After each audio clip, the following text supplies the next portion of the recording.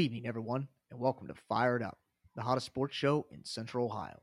The show where four sports fans talk sports for the fans. Our topics for this evening are the Braves win the World Series in dominating fashion. We are down to the final four racers in the NASCAR Cup playoffs. Who will take home the trophy in the final race of the year?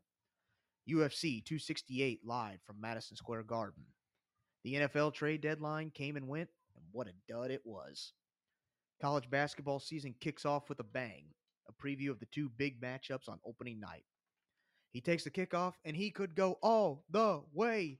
The Fire Brigade recaps last week's games and gives you their predictions for Week 10's biggest games. With that, I give you our chief of our Fire Brigade, Rob Cow. Thanks, Colton. Good to be here on a Wednesday night. We got a lot of stuff to get to, so we're going to get right after it. A lot going on in sports right now.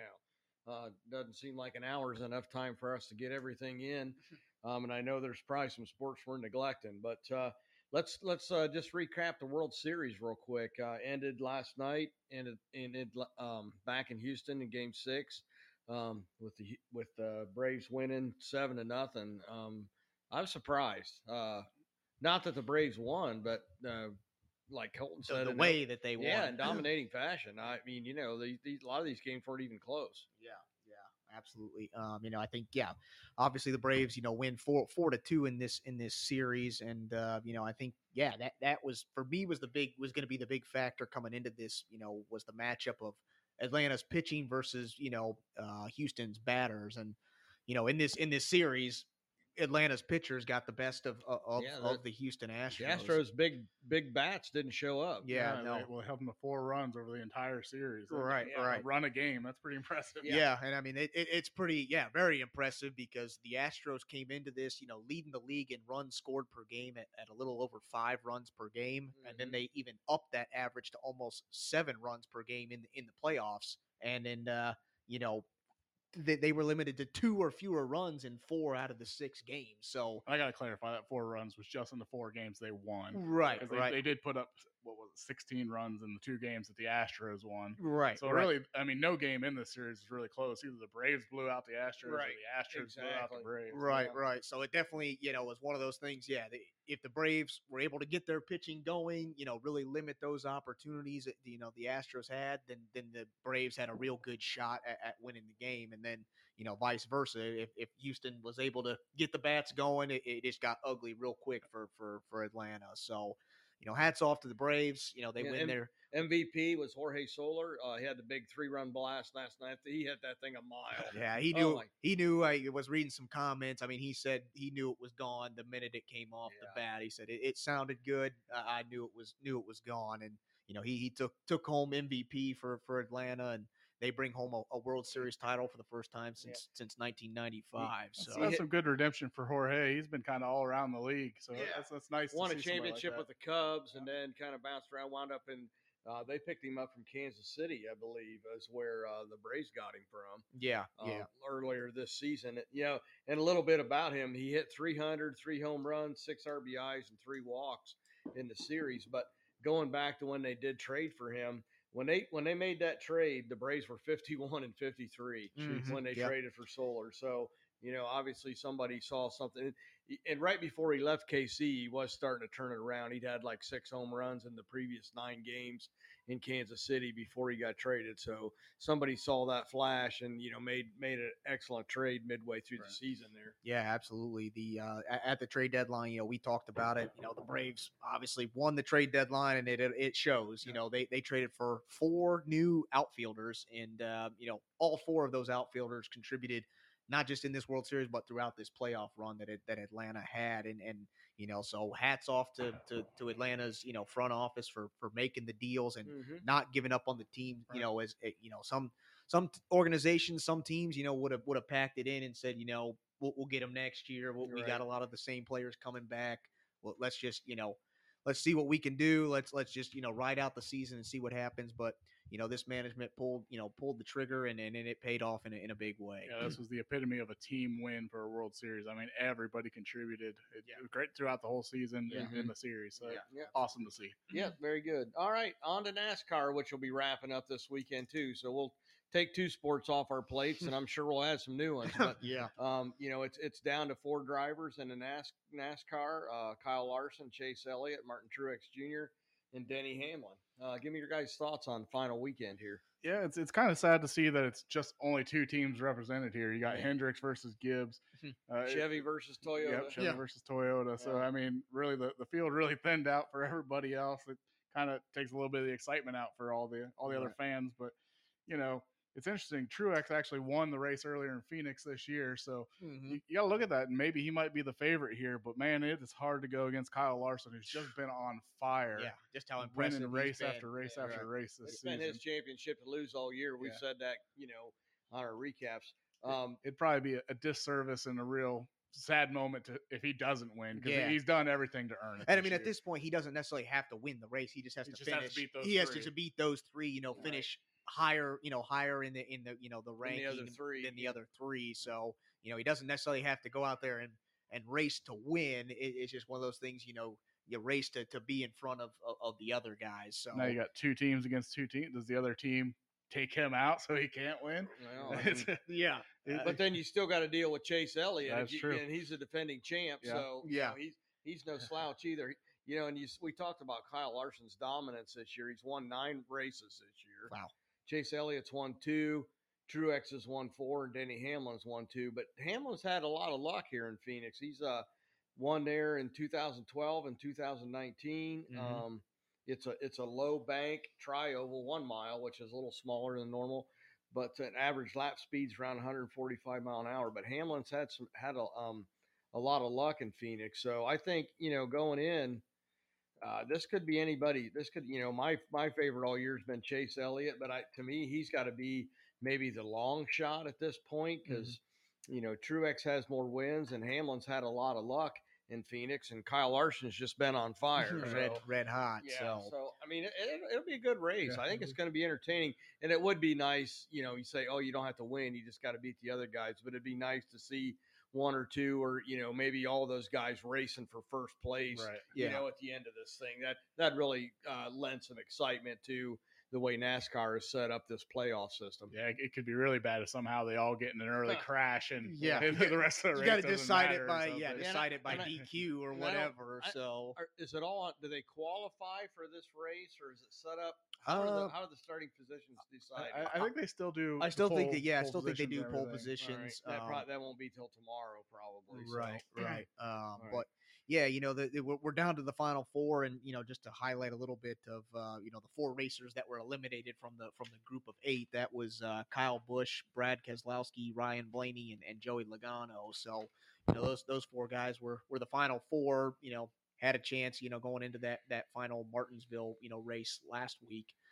So they're out of it. So yeah, like I said, we're down to the final 4, and yeah, it's going to be exciting times on Sunday to see who takes home the trophy in NASCAR. So I'm gonna have to DVR that because I'm sure there's some other football games I need to be watching too. So I'll have to DVR it and then not look at the screen across the bottom to see who's winning. So right. All right, well, let's move on now real quick. Let's do a quick UFC 268. Coming back to the USA from Abu Dhabi, going to be in Madison Square Garden this weekend. There again, like last weekend, there's 2 title bouts this weekend: a men's welterweight title and a women's strawweight. So Colton, you're kind of our UFC guy. Tell me what you think about these 2 matchups. Yeah, so like Dad said, it's UFC 268. This is the welterweight is actually a rematch fight between Colby Covington, who's coming into the fight 15-2, versus Kamaru Usman, who's 19-1, and looks like the guy to beat in this division.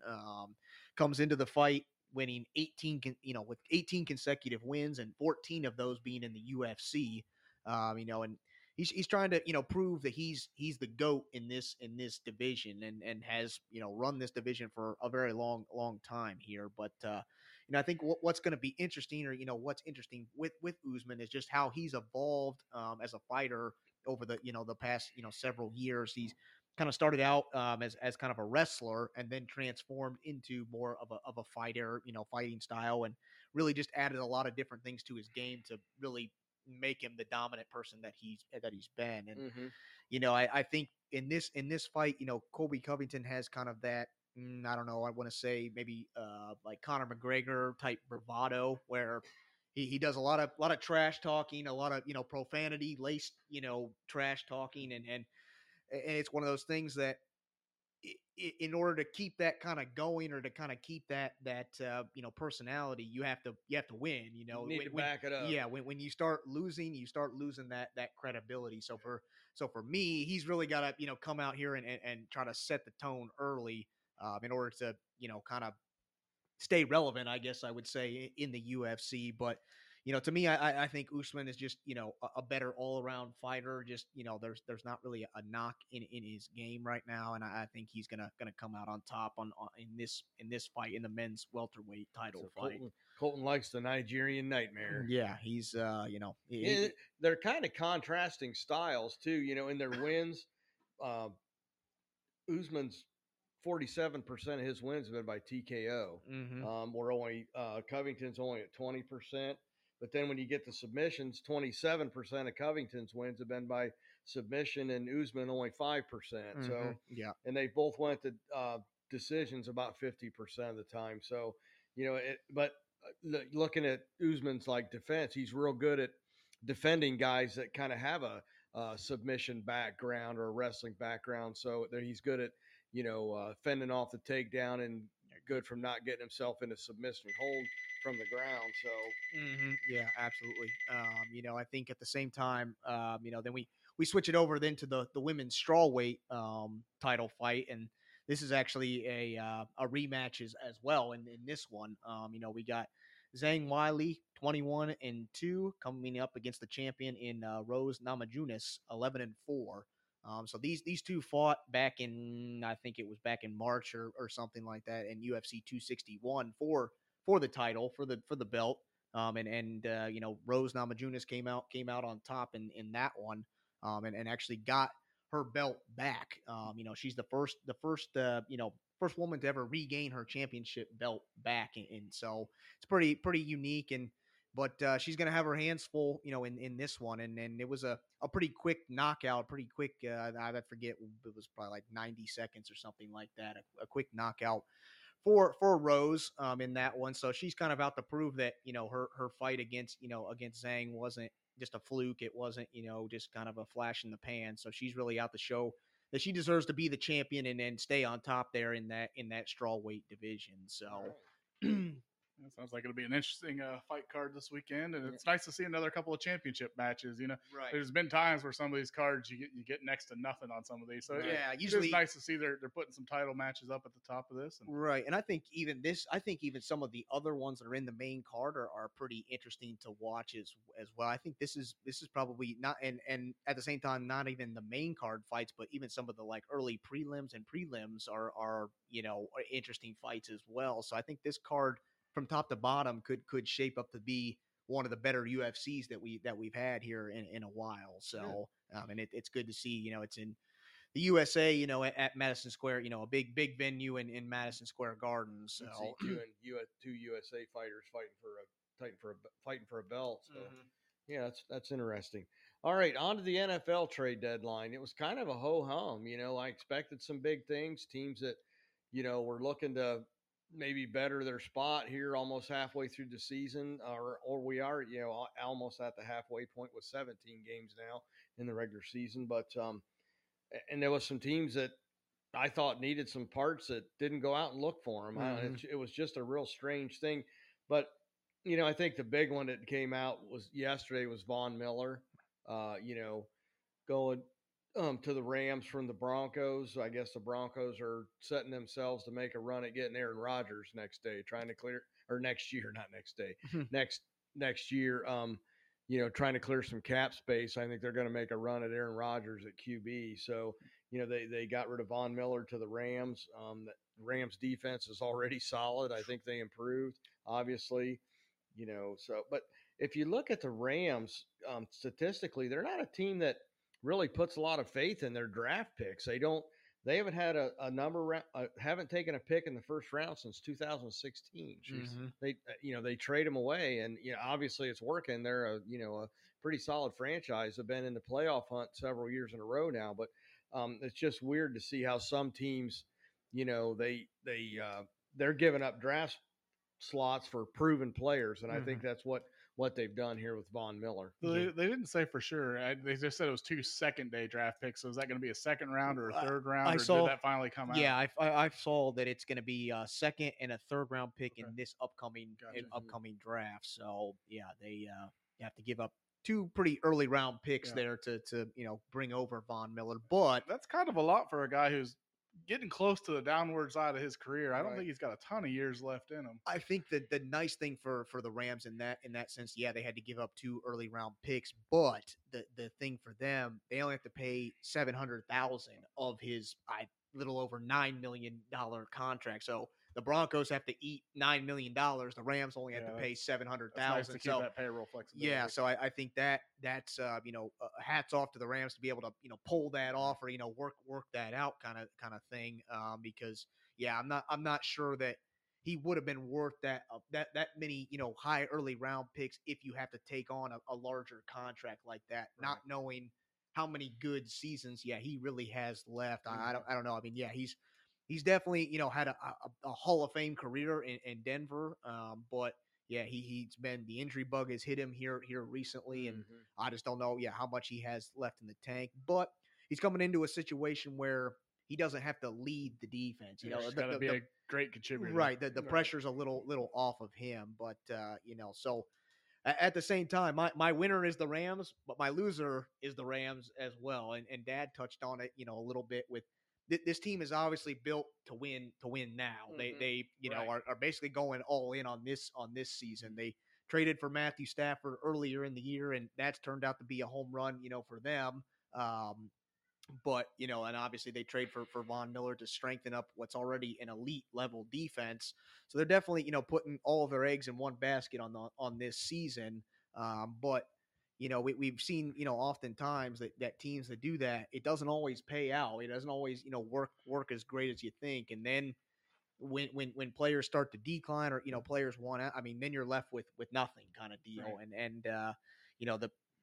The Rams only have 3 picks in next year's draft, a 3rd round compensatory pick, a 5th rounder, and a 7th rounder. Yeah, you're not getting much out of all that. And then they don't pick in the 1st round. You talked about they haven't even had, haven't kept a 1st round pick or haven't drafted in the 1st round since 2016. Well, they don't have a 1st round pick until 2024. Jeez. So they don't pick in the 1st round this year. They don't pick a 1st round, as of now, they don't pick in the 1st round, this year or next year.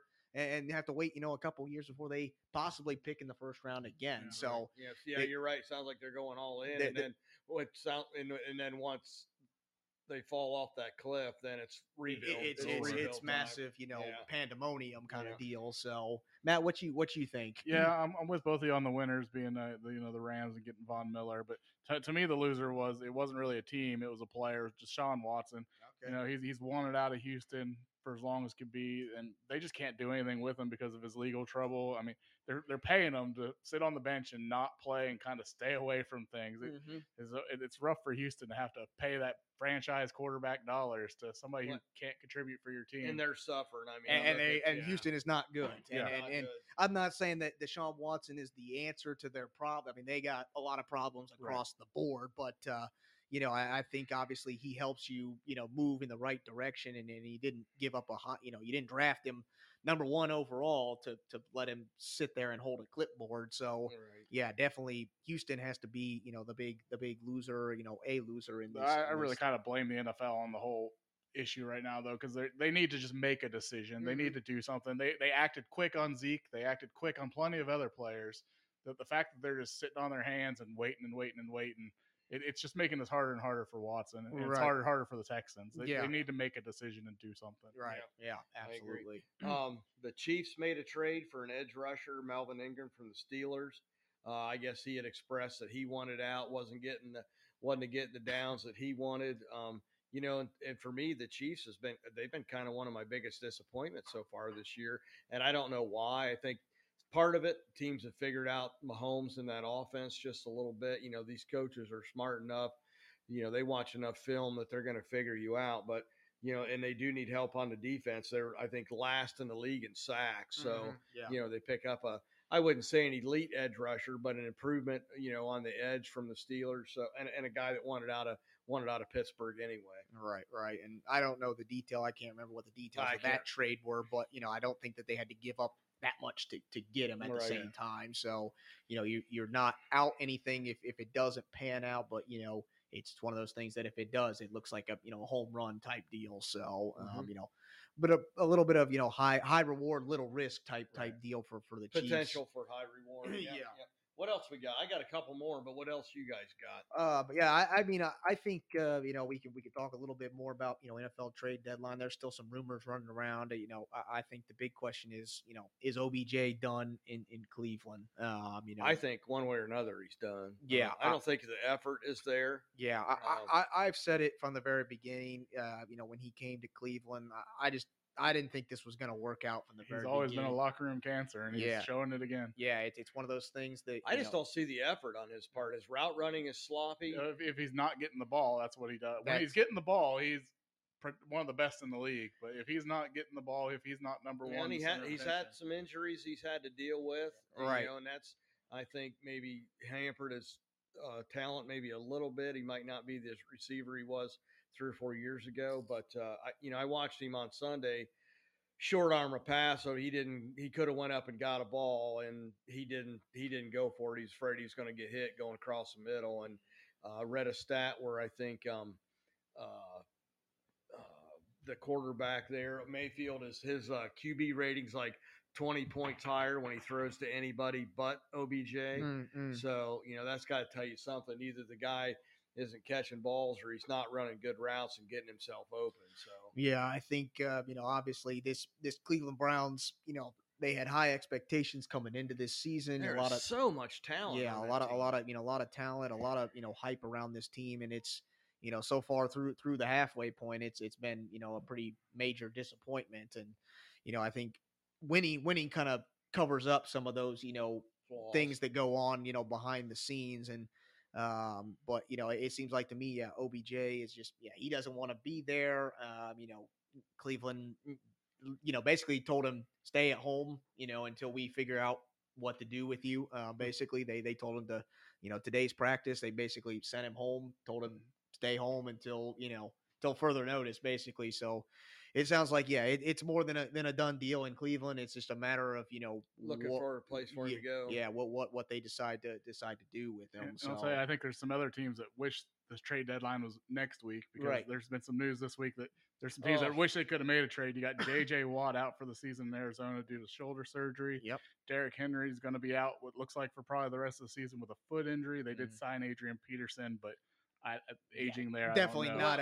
Well, let's face it. Who do you get to replace Derrick Henry? Yeah. There's nobody out. The guy is accounts for 80% of their offense, or some crazy number. So it's definitely gonna have to be running back by committee there in Tennessee now. Because, AP's not the answer, but there is no answer when you lose Derrick Henry. Right. And then New Orleans, they lose Jameis Winston for the season, the ACL/MCL tear, and then the Raiders have lost their wide receiver Henry Ruggs that they had to release due to some legal trouble. So I mean, there's some teams that probably wish this trade deadline was going into next week so they could fill some of these spots. Yeah, well, and at the same time, the Saints, on that note, Michael Thomas had a setback with I think it's his ankle is what the problem is with him, but he had a setback, and now, he was close to coming back. I think he was like maybe a week or two away from coming back, and then had another, setback, and now he's done for the rest of the season. And, there was some rumors that the Saints were going to try to make some moves at wide receiver, and now that just, that made it even worse that they, needed to make a move because their best wide receiver,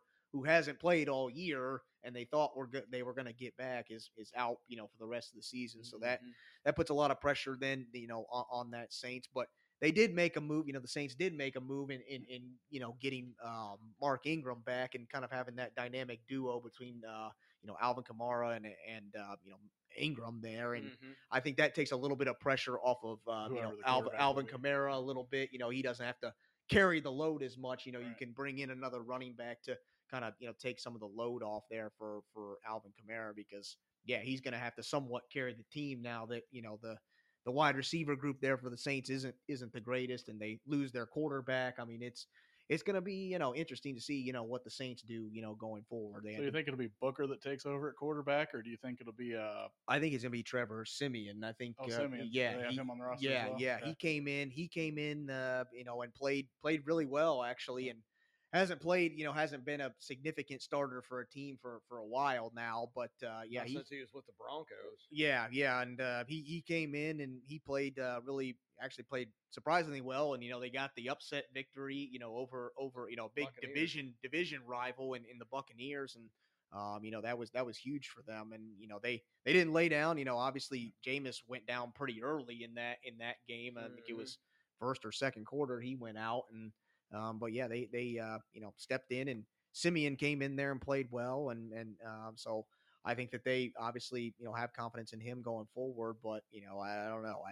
He hasn't been the greatest of consistent, when it comes to consistency. Right. So we'll see. And he doesn't have a ton of weapons on that offensive side, and losing Michael Thomas for the season definitely doesn't help either. Well, so regardless, it's been a fun first half for the NFL, and it's going to be a fun second half coming up here as well. Right. I just got one more, and this didn't happen at the deadline. It happened earlier in the season when the Panthers traded for Stephon Gilmore from New England. Mm-hmm. I remember talking about this trade earlier, and I don't know what New England was thinking. This guy has been one of the premier cover guys in the league for a while, and they trade him away.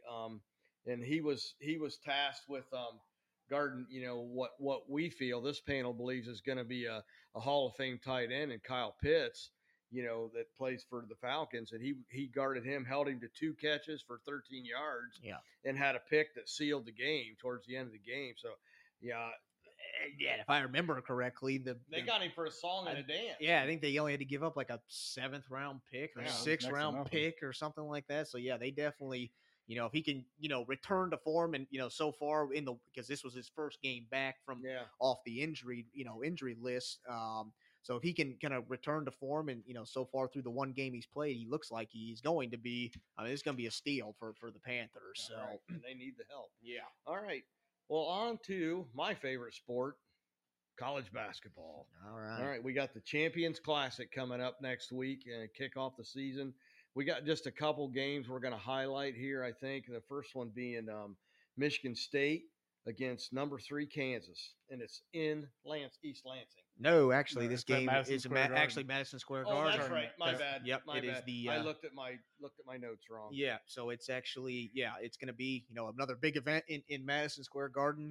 They got UFC earlier in the week, and then they get these 2 big big time battles going on in Madison Square Garden. But like Dad said, the first one of that is Kansas versus Michigan State, and I think the kind of the storylines going into this one is kind of the 2 contrasting styles as far as experience goes.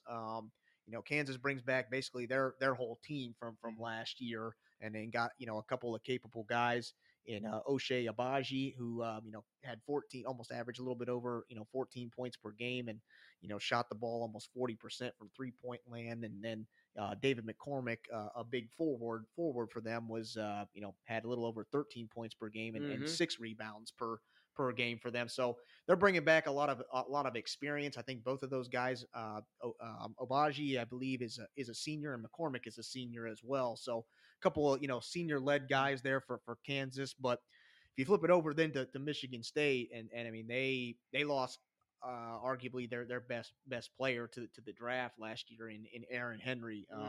They really lost their top 2 scorers off of last year's teams. Yeah, Aaron Henry was kind of that do-it-all player. When I mean that, I mean literally do-it-all. He led the team in points per game, rebounds per game, assists per game, and steals per game. Wow. I mean, and you lose that guy to the draft, and not only that, but they lost 3 of their 5 starters from last year. One to the NBA, one graduated, and then one transferred. So it's definitely kind of looking like a possible rebuild for Michigan State here. They are replacing them with a McDonald's All-American and Max Christie, and they also got a transfer from Northeastern and Tyson Walker, who's an instant influx in offense. He he does score quite a few points. So yeah, if he can do that in the Big Ten, right, what he did in Northeastern, the scouting report I read on him, Matt, too, is he's also a great on-ball defender. Yes, I read that as well. Sees the floor well.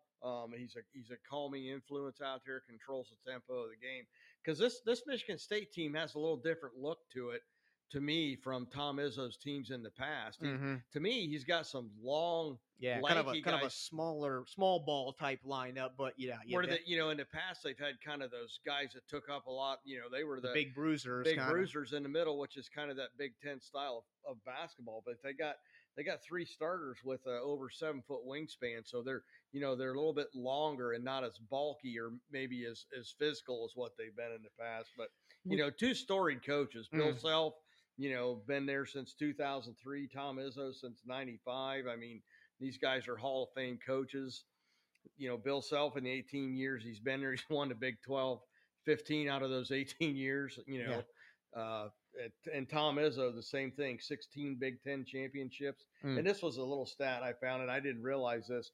He has a winning record. Michigan State has a winning record since he's been there against every other team in the Big Ten. He does not have a losing record to any team in the Big Ten. Yeah, that's impressive. I mean, that obviously leads to a lot of success in your conference when you have a stat like that. So now, what's the story on the sophomore forward from Kansas?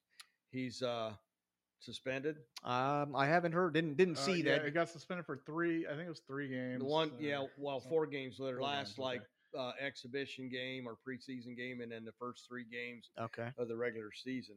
He's a sophomore forward. Got suspended, got in a little legal trouble over the weekend. So. Okay, yeah. Well, that I believe it was a DUI or something. Alleged DUI. Right. Yeah. So that'll be interesting, going forward. But I think the interesting thing, like you said, with that length that Michigan State has, and at least last year, this was a Kansas team that didn't really shoot the ball all that well. They did a lot of scoring, inside and things like that. So it'll be interesting to see if Michigan State's length can kind of challenge Kansas there and, kind of limit their opportunities in the paint. So, but Michigan State struggled mightily last year, barely made the tournament. Yeah, I don't think they got that much better in the offseason. Yeah. I think they're going to have a tough road to toe here with Kansas. And then they as much as they hit it out of the park with signing this this Max Christie guy. They also missed the mark. They had the number 1 recruit in Emily Bates, locked in, and then as we've seen a lot of times, over the recent years, he decommitted and then actually committed to Memphis.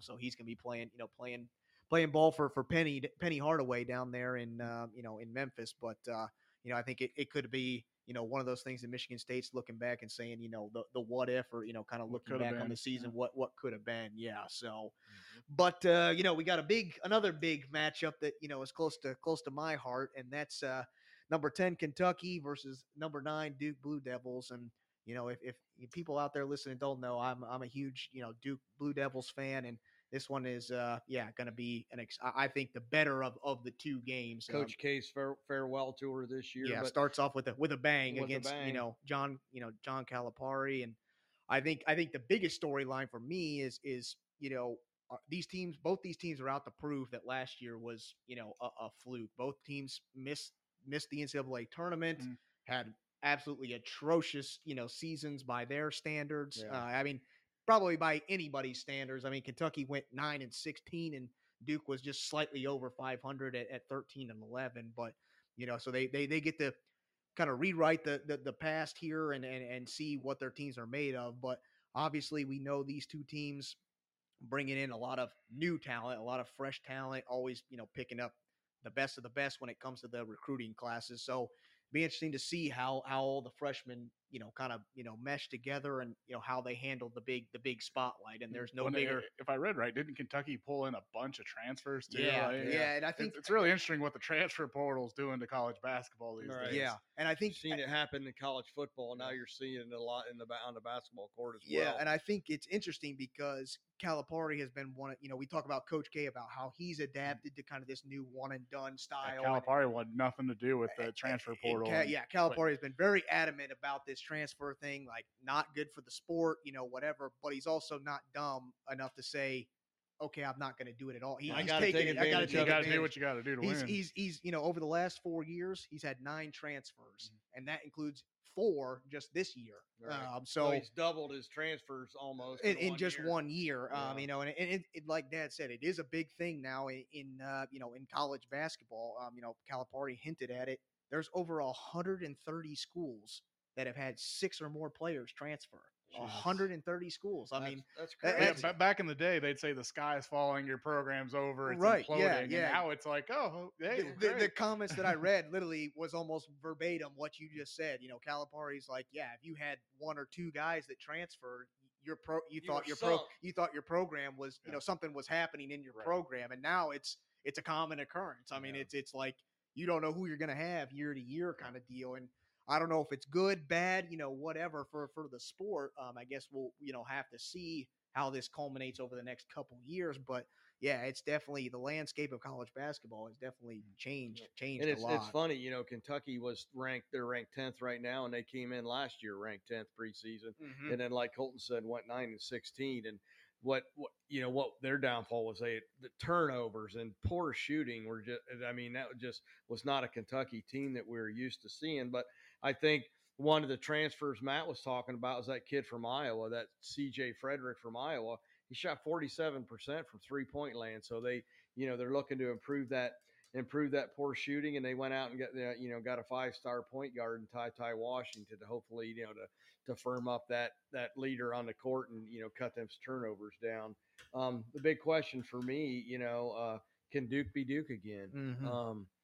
They got this Paolo Banchero, supposed to be the next coming of Zion Williamson, 6'10", 250, big kid.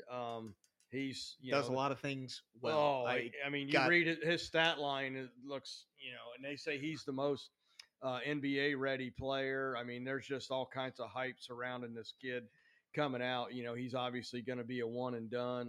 There's right now he's the pick to be number 1 first round pick, number 1 overall. So, we'll see. But that doesn't always pan out. Yeah, I mean, these freshmen, you never know what you're gonna get. As many, good players, number 1, players, number 1s in their class that Duke has had over the years.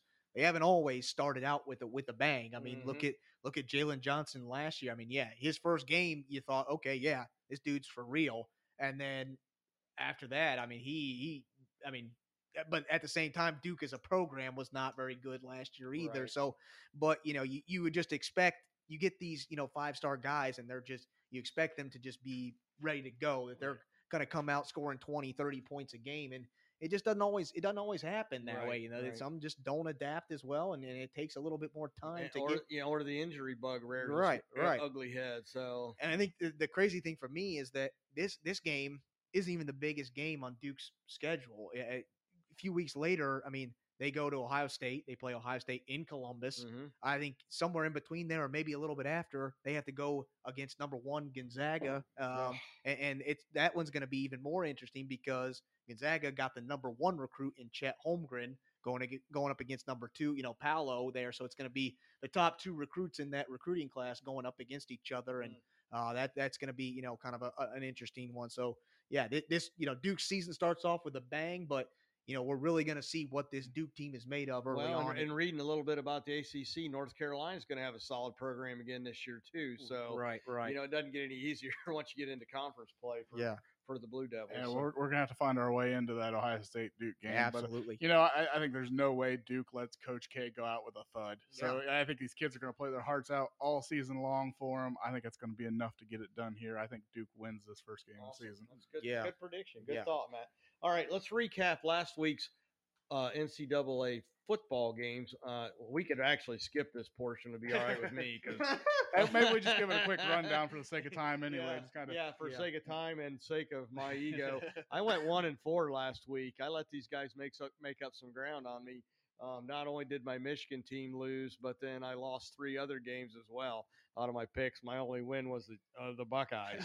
So, it was a bad week for me, but they were some entertaining games of football, though. I will say that Michigan game had me on the edge of my seat the whole game. We came up a little bit short, but that's okay. We're not out of the Big Ten race yet. So I got high hopes for this team. And then another team that was in our picks for that last week is in there again this week in Ole Miss. So Anything else you guys want? I know you guys did better than me, Matt. I think you were the big winner this week. Yep. Went 4-1.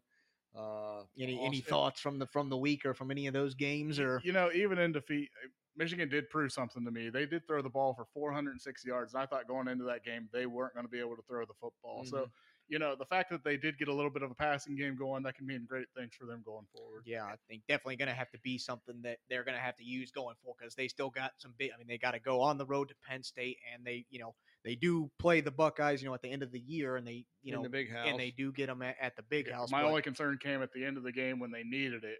They couldn't do it anymore. Right, I don't know what happened in there. I think we got out coached at the end of the game, but that's a sticking point. That's a story for another day. But we could spend an hour just talking about mine. Right. I think another big one, another game, for me was that SMU Houston game in a sense that Houston walked off on a kickoff, a 100-yard kickoff. I thought, yes, I got a game. SMU tied it. Yeah. And then but at the same time, you have to go and you have to sit there and scratch your head. The guy that walked off, Marcus Jones, has 8 kickoff/punt returns for touchdowns in his whole career. Just squib that thing. Yeah, I mean, there's literally 30 seconds on the clock. That's the last guy. That is the last guy you want to kick it to. And he's the only guy on the field that could beat you, and you kick it to him. Right. I don't really understand the logic behind it, and obviously SMU is regretting it. Hindsight's 2020 now, but that to me is. Yeah, like the big highlight from the week. That was what are the odds? SMU was behind the whole game. Actually, they were getting beat pretty bad early in the game, and they did manage to come back and kick a field goal to tie it. And then, like Colton said, give up they get beat in 30 seconds to go. They give up a kickoff return for a touchdown. Yeah, just one last thing to talk about was the effort of Penn State. They put up that stinker the week before. Couldn't score, couldn't get a 2-point conversion. And with 9 overtimes, they couldn't get it done. But you know what? Their defense played their hearts out in this game. They held Ohio State in the red zone. I think Ohio State was 1 for 4 in the red zone. Yeah. I mean, that's pretty impressive for this Ohio State offense. So they played a heck of a game. They really I thought they would cover the spread, and they did. So hats off to Penn State. I think they proved they are a good team. Yeah, absolutely. Yeah. All right, we're moving on into our picks for this week. Then we got first game out of the chute is number 9 Wake Forest 8-0 at North Carolina at 4-4. And I don't know. Obviously, the guys that set these odds are smarter than me at this stuff. But North Carolina's 4-4, and they're the favorite. They're a 2.5-point favorite. So, I mean, to me, this is a no-brainer. I'm taking the underdog. I'm taking Wake Forest. Yeah. If you can say an 8-0 team against a 4-4 team is an underdog, give me the dog. Yeah, I think we've talked about Wake Forest a couple times on this program, and I think every game that they've been in is a shootout, and I don't think this game is going to be any different. Wake Forest has given up at least 500 yards of total offense in their past, before last week's game that they had against Duke. Their previous 4 games, they had given up at least 500 total yards of offense. And UNC's offense comes in averaging 40 points per game. I think this one's going to be a barn burner. First one to 50? First one to 50 or 60 at this point. And I think, Wake Forest has been a surprise team. They're, right there on the cusp of the top 10, and I think they get it done this weekend against UNC. All right. Not so fast, my friends. This game has trap game written all over it. UNC is 4-4 in the season, but they've had close contests in their biggest games this year. They were right there with Notre Dame at the end. But the running games where I feel UNC has the edge here. They rush for about 202 yards a game.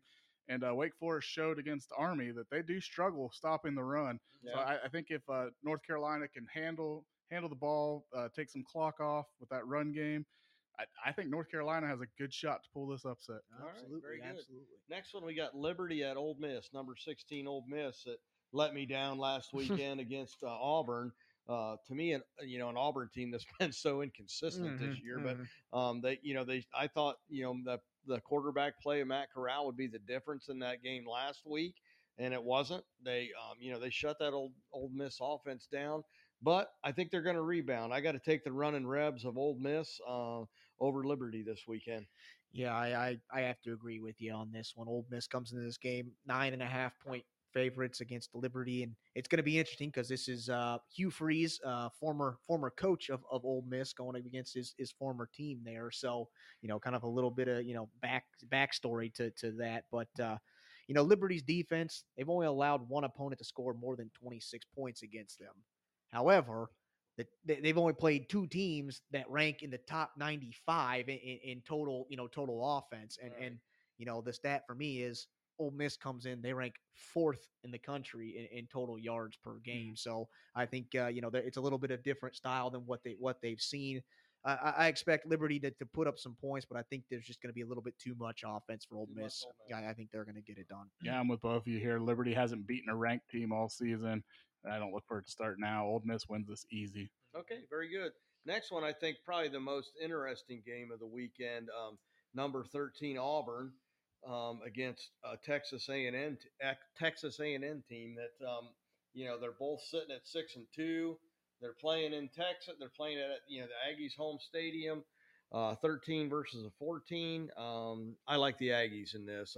Auburn to me is just still a team that doesn't seem like they can put back-to-back games together, and I think Texas A&M is poised to get the win here at home. Yeah, I think Texas A&M favored by 4.5 going into this one. And I think, it's going to be one of those things of which team can get the run game going. Texas A&M has rushed for at least almost 300 yards in back-to-back games. Auburn had a fantastic rushing attack last week against Ole Miss. But they've been inconsistent with that running game. Prior to that, they struggled to run the ball, against, several of their opponents. So I think it's also going to come down to what Bo Nix do we get in this game as well. And I think playing on the road, Bo Nix has been, struggles a lot on the road. It seems like he's real good at home, but not so great when he has to go on the road. I think Texas A&M gets a couple of stops and wins this game. Yeah, I look for Auburn to continue their Jekyll and Hyde season and for their road woes to continue. I mean, both these teams are statistically close in all aspects of the game, but Auburn just doesn't play good on the road. I look for Texas A&M to win this, but it's going to be close. Okay, very good. I'll let Colton, you start this one off. LSU going into number 2 Alabama. Yeah, absolutely. So LSU comes in 4-4 on the season against like Dad said, number 2 Alabama, who's 7-1. That game kicks off 7:00 p.m. over on ESPN, and Alabama comes in as a staggering 28.5 point favorite. That's 4 touchdowns, folks. So in 10 of the last 11 meetings, LSU has been held to 17 points or fewer. This season, LSU's offense has been held to 21 points or fewer in 3 of their 4 games in October. This spells, disaster written all over it for LSU. LSU's defense has given up over 450 yards in 6 of their past 7 games. I think there's too much offense. LSU just not a very good team this year. I think Alabama gets it done. Spread seems maybe a little bit too high for me, but I think Alabama will win this one in pretty dominating fashion. Yeah, I agree. LSU is a team with a lame duck coach, and they have little motivation to win. Bama, on the other hand, they can't afford to lose another one, or they could be out of this playoff hunt. So, on paper, Bama's the better team, and I think they'll be the better team on the field. I think 28.5 is a little too much. I don't think they're going to cover, but I do pick Bama to win. Vegas bettors will probably be sweating it out till the very end, not with such a high spread like that. So. And as much as I'd like to see LSU win this game, because I'm not an Alabama fan for one, but for Coach O, I'd like to see him go out on a high note. I like the guy, but I just don't think there's enough there. Roll Tide. Absolutely. All right, last game of the weekend. University of Texas San Antonio at 8-0, going into Texas El Paso at 6-2. Matt, lead us off on this one. Yeah, looking at all the statistical categories, University of Texas San Antonio is better in every category there is out there. They're more battle tested. I just think they've played the better opponents. They've put up better stats. I'm picking them to win. Absolutely. So yeah, like we said, Texas at San Antonio is one of only 6 unbeaten teams left in the year. So and they're kind of in a prime time. I won't say prime time because it's at 10:15. 10:15 Eastern time, but they are over on ESPN2. So it's kind of, a big moment, national coverage. Yeah, big moment for both of these schools. So, going to be, the spotlight's going to be on there. But yeah, Texas San Antonio comes in. They're favored by 11 points in this game. They got a stud running back in Sincere McCormick. What a name there. But has over 190 carries for almost 900 yards and 9 rushing touchdowns coming into this game. But I think Texas San Antonio's defense is a little bit better than UTEP. And so I think, University of Texas San Antonio, the Roadrunners get it done. All right. Well, I'll just make mine real quick. Beep beep. The Roadrunners, baby. Yeah, absolutely. So, all right. What else we got? I know we said we had one more topic if we had time here at the end of the show, and I think we're going to have that. Colton, go ahead. Yeah, I think sticking kind of with college football. The initial kind of college football playoff rankings came out last night, and we'll just I don't know, Matt, if you want to kind of run through them and just kind of give us, we'll just kind of talk about what we think of kind of these initial rankings and what we think is going to happen going forward. Sure, yeah, why don't we just for time we'll go through the top 10. We got Georgia at number 1, Alabama 2, Michigan State 3, Oregon 4, the Buckeyes at 5, Cincinnati 6, Michigan 7, Oklahoma 8, Wake Forest 9, Notre Dame 10. I think the big surprise was Oklahoma dropping so far, even though I don't think they've been, a team that's really wowed us this year. They're still undefeated. Mm-hmm. So that was kind of a surprise for me. Obviously the love affair that the committee has with Alabama and the SEC teams doesn't surprise me as much as it makes me angry, but it is what it is. Until the Big Ten can prove they can beat them, I guess, in the big game, I guess that's what's going to continue to happen. Mm-hmm, absolutely. I think for me, the biggest surprise, or maybe the most disrespect, is Cincinnati sitting there at number 6. Yeah. I mean, come on. I mean, I get it. I get it. Cincinnati hasn't played anybody. I mean, their lone win, big win this year is against, number 10 Notre Dame. But, I find it hard to believe that an undefeated team, and they're not just barely winning, skating by. I mean, they're dominating at the same time. So I guess this is a whole, I was reading something. This is a whole new committee. The members that are on the, kind of selection committee are all new, from previous years. So obviously the emphasis on certain things are going to be a little bit different than what we've seen in years past. But yeah, for me, if I'm Cincinnati, I'm a little bit, disrespected. And at this point, I don't know how Cincinnati moves up the rankings because, unfortunately they play in a conference that's not very good. And their lone, ranked opponent, in their conference, SMU, just took a loss. So they're, not ranked. They're not ranked anymore. So, the opportunities are very limited for Cincinnati because a lot of the teams ahead of them or even slightly behind them play a few more ranked teams, left in their schedule. So I don't know. I find it, hard to believe that Cincinnati, isn't up there, up in the top 4. Yeah, I think Cincinnati's got to root for these one-loss teams to get another loss for them to really have a chance to get into this discussion. Yeah. They got to. Fickle's got to root against his whole. He got to root for the Buckeyes to get beat again.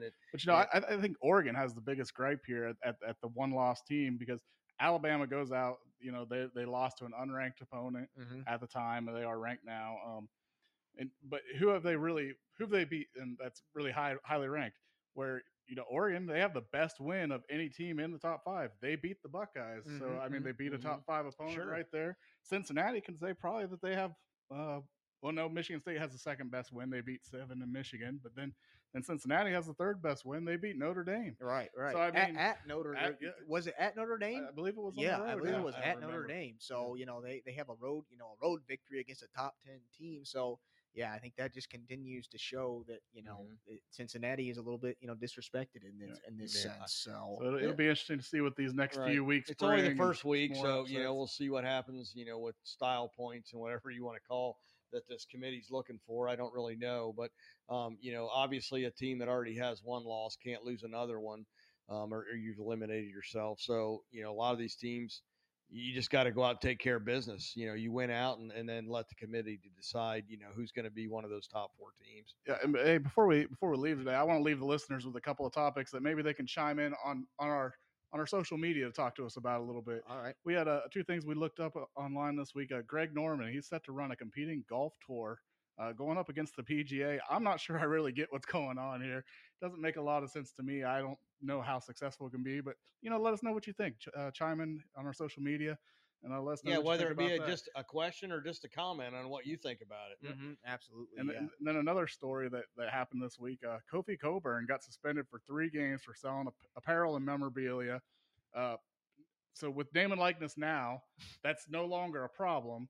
However, he did it a month before name and likeness happened. Right. He did it in June. It didn't become legal until July. I mean, I say no harm, no foul. That none of the rules been changed. I think you let him go. I think it's ridiculous. Yeah, I think 3 games may be a little bit harsh. Maybe at the most. Maybe now, was this self-imposed or was it? This was NCAA ruling. Okay. So I think maybe he could have gotten away with maybe 1 game, maybe 3 games. But at the same time, I haven't looked to see what Illinois' schedule looks like. I mean, usually in the very beginning, are these 3 games really going to be that significant? Yeah. But at the same time, it's one of those things that it happens a month before, and everybody knew it was coming. It was in the works. It was just a timing issue. Yeah. So I think just did he jump the gun a little bit? Yeah, he probably absolutely did. And he knew what he was doing. It wasn't like right. But is he the only one? Right. Yeah, I have to find it hard to believe that he wasn't the only one that's been doing it or has did it in that time frame at the same time. So log on to our social media and just tell us what you think on these topics. We'd love to hear from you. Colton, tell us where you can find that at. Yeah, absolutely. So we thank you for listening to our episode this week of Fired Up with your hosts Colton Cal, Chief Rob Cowell, Matt Cordis. Like I said, we hope you enjoyed our show this week. Unfortunately, we're going to take the week off next week. Myself, I'm going to be off on business in Chicago, and Dad's going to come out there and join me for a few days, and may catch a Bulls game while we're out there in Chicago. But so we're taking the week off next week, so that'll give you guys some time to catch up on maybe some episodes that you missed in the past, or to drum up some good questions to hit us with when we come back the following week. Like Matt said, we got social medias. Hit us up on there. We're on Instagram. Our handle is firedup_podcast, or you can find us on Facebook. We got a Facebook page at Fired Up, Sports Podcast. So, like Matt said, he gave you a couple of topics to maybe comment make up about, some of your own, or maybe there's something that we missed. Like we've said for the last couple of weeks, there's so much going on in sports that there's no way we've been able to cover it all or talk about every 1 hour topic a week in 1 hour. So. But we do have real jobs too. Sorry. Right. We'd love to be able to do this every day, but unfortunately, it doesn't pay the bills. But you can also head over to our website at firedup1.podbean.com. Check out all of our past episodes and to find more information about our show and a little bit about each of the guys and things like that. So we appreciate you listening, and as always, stay fired up.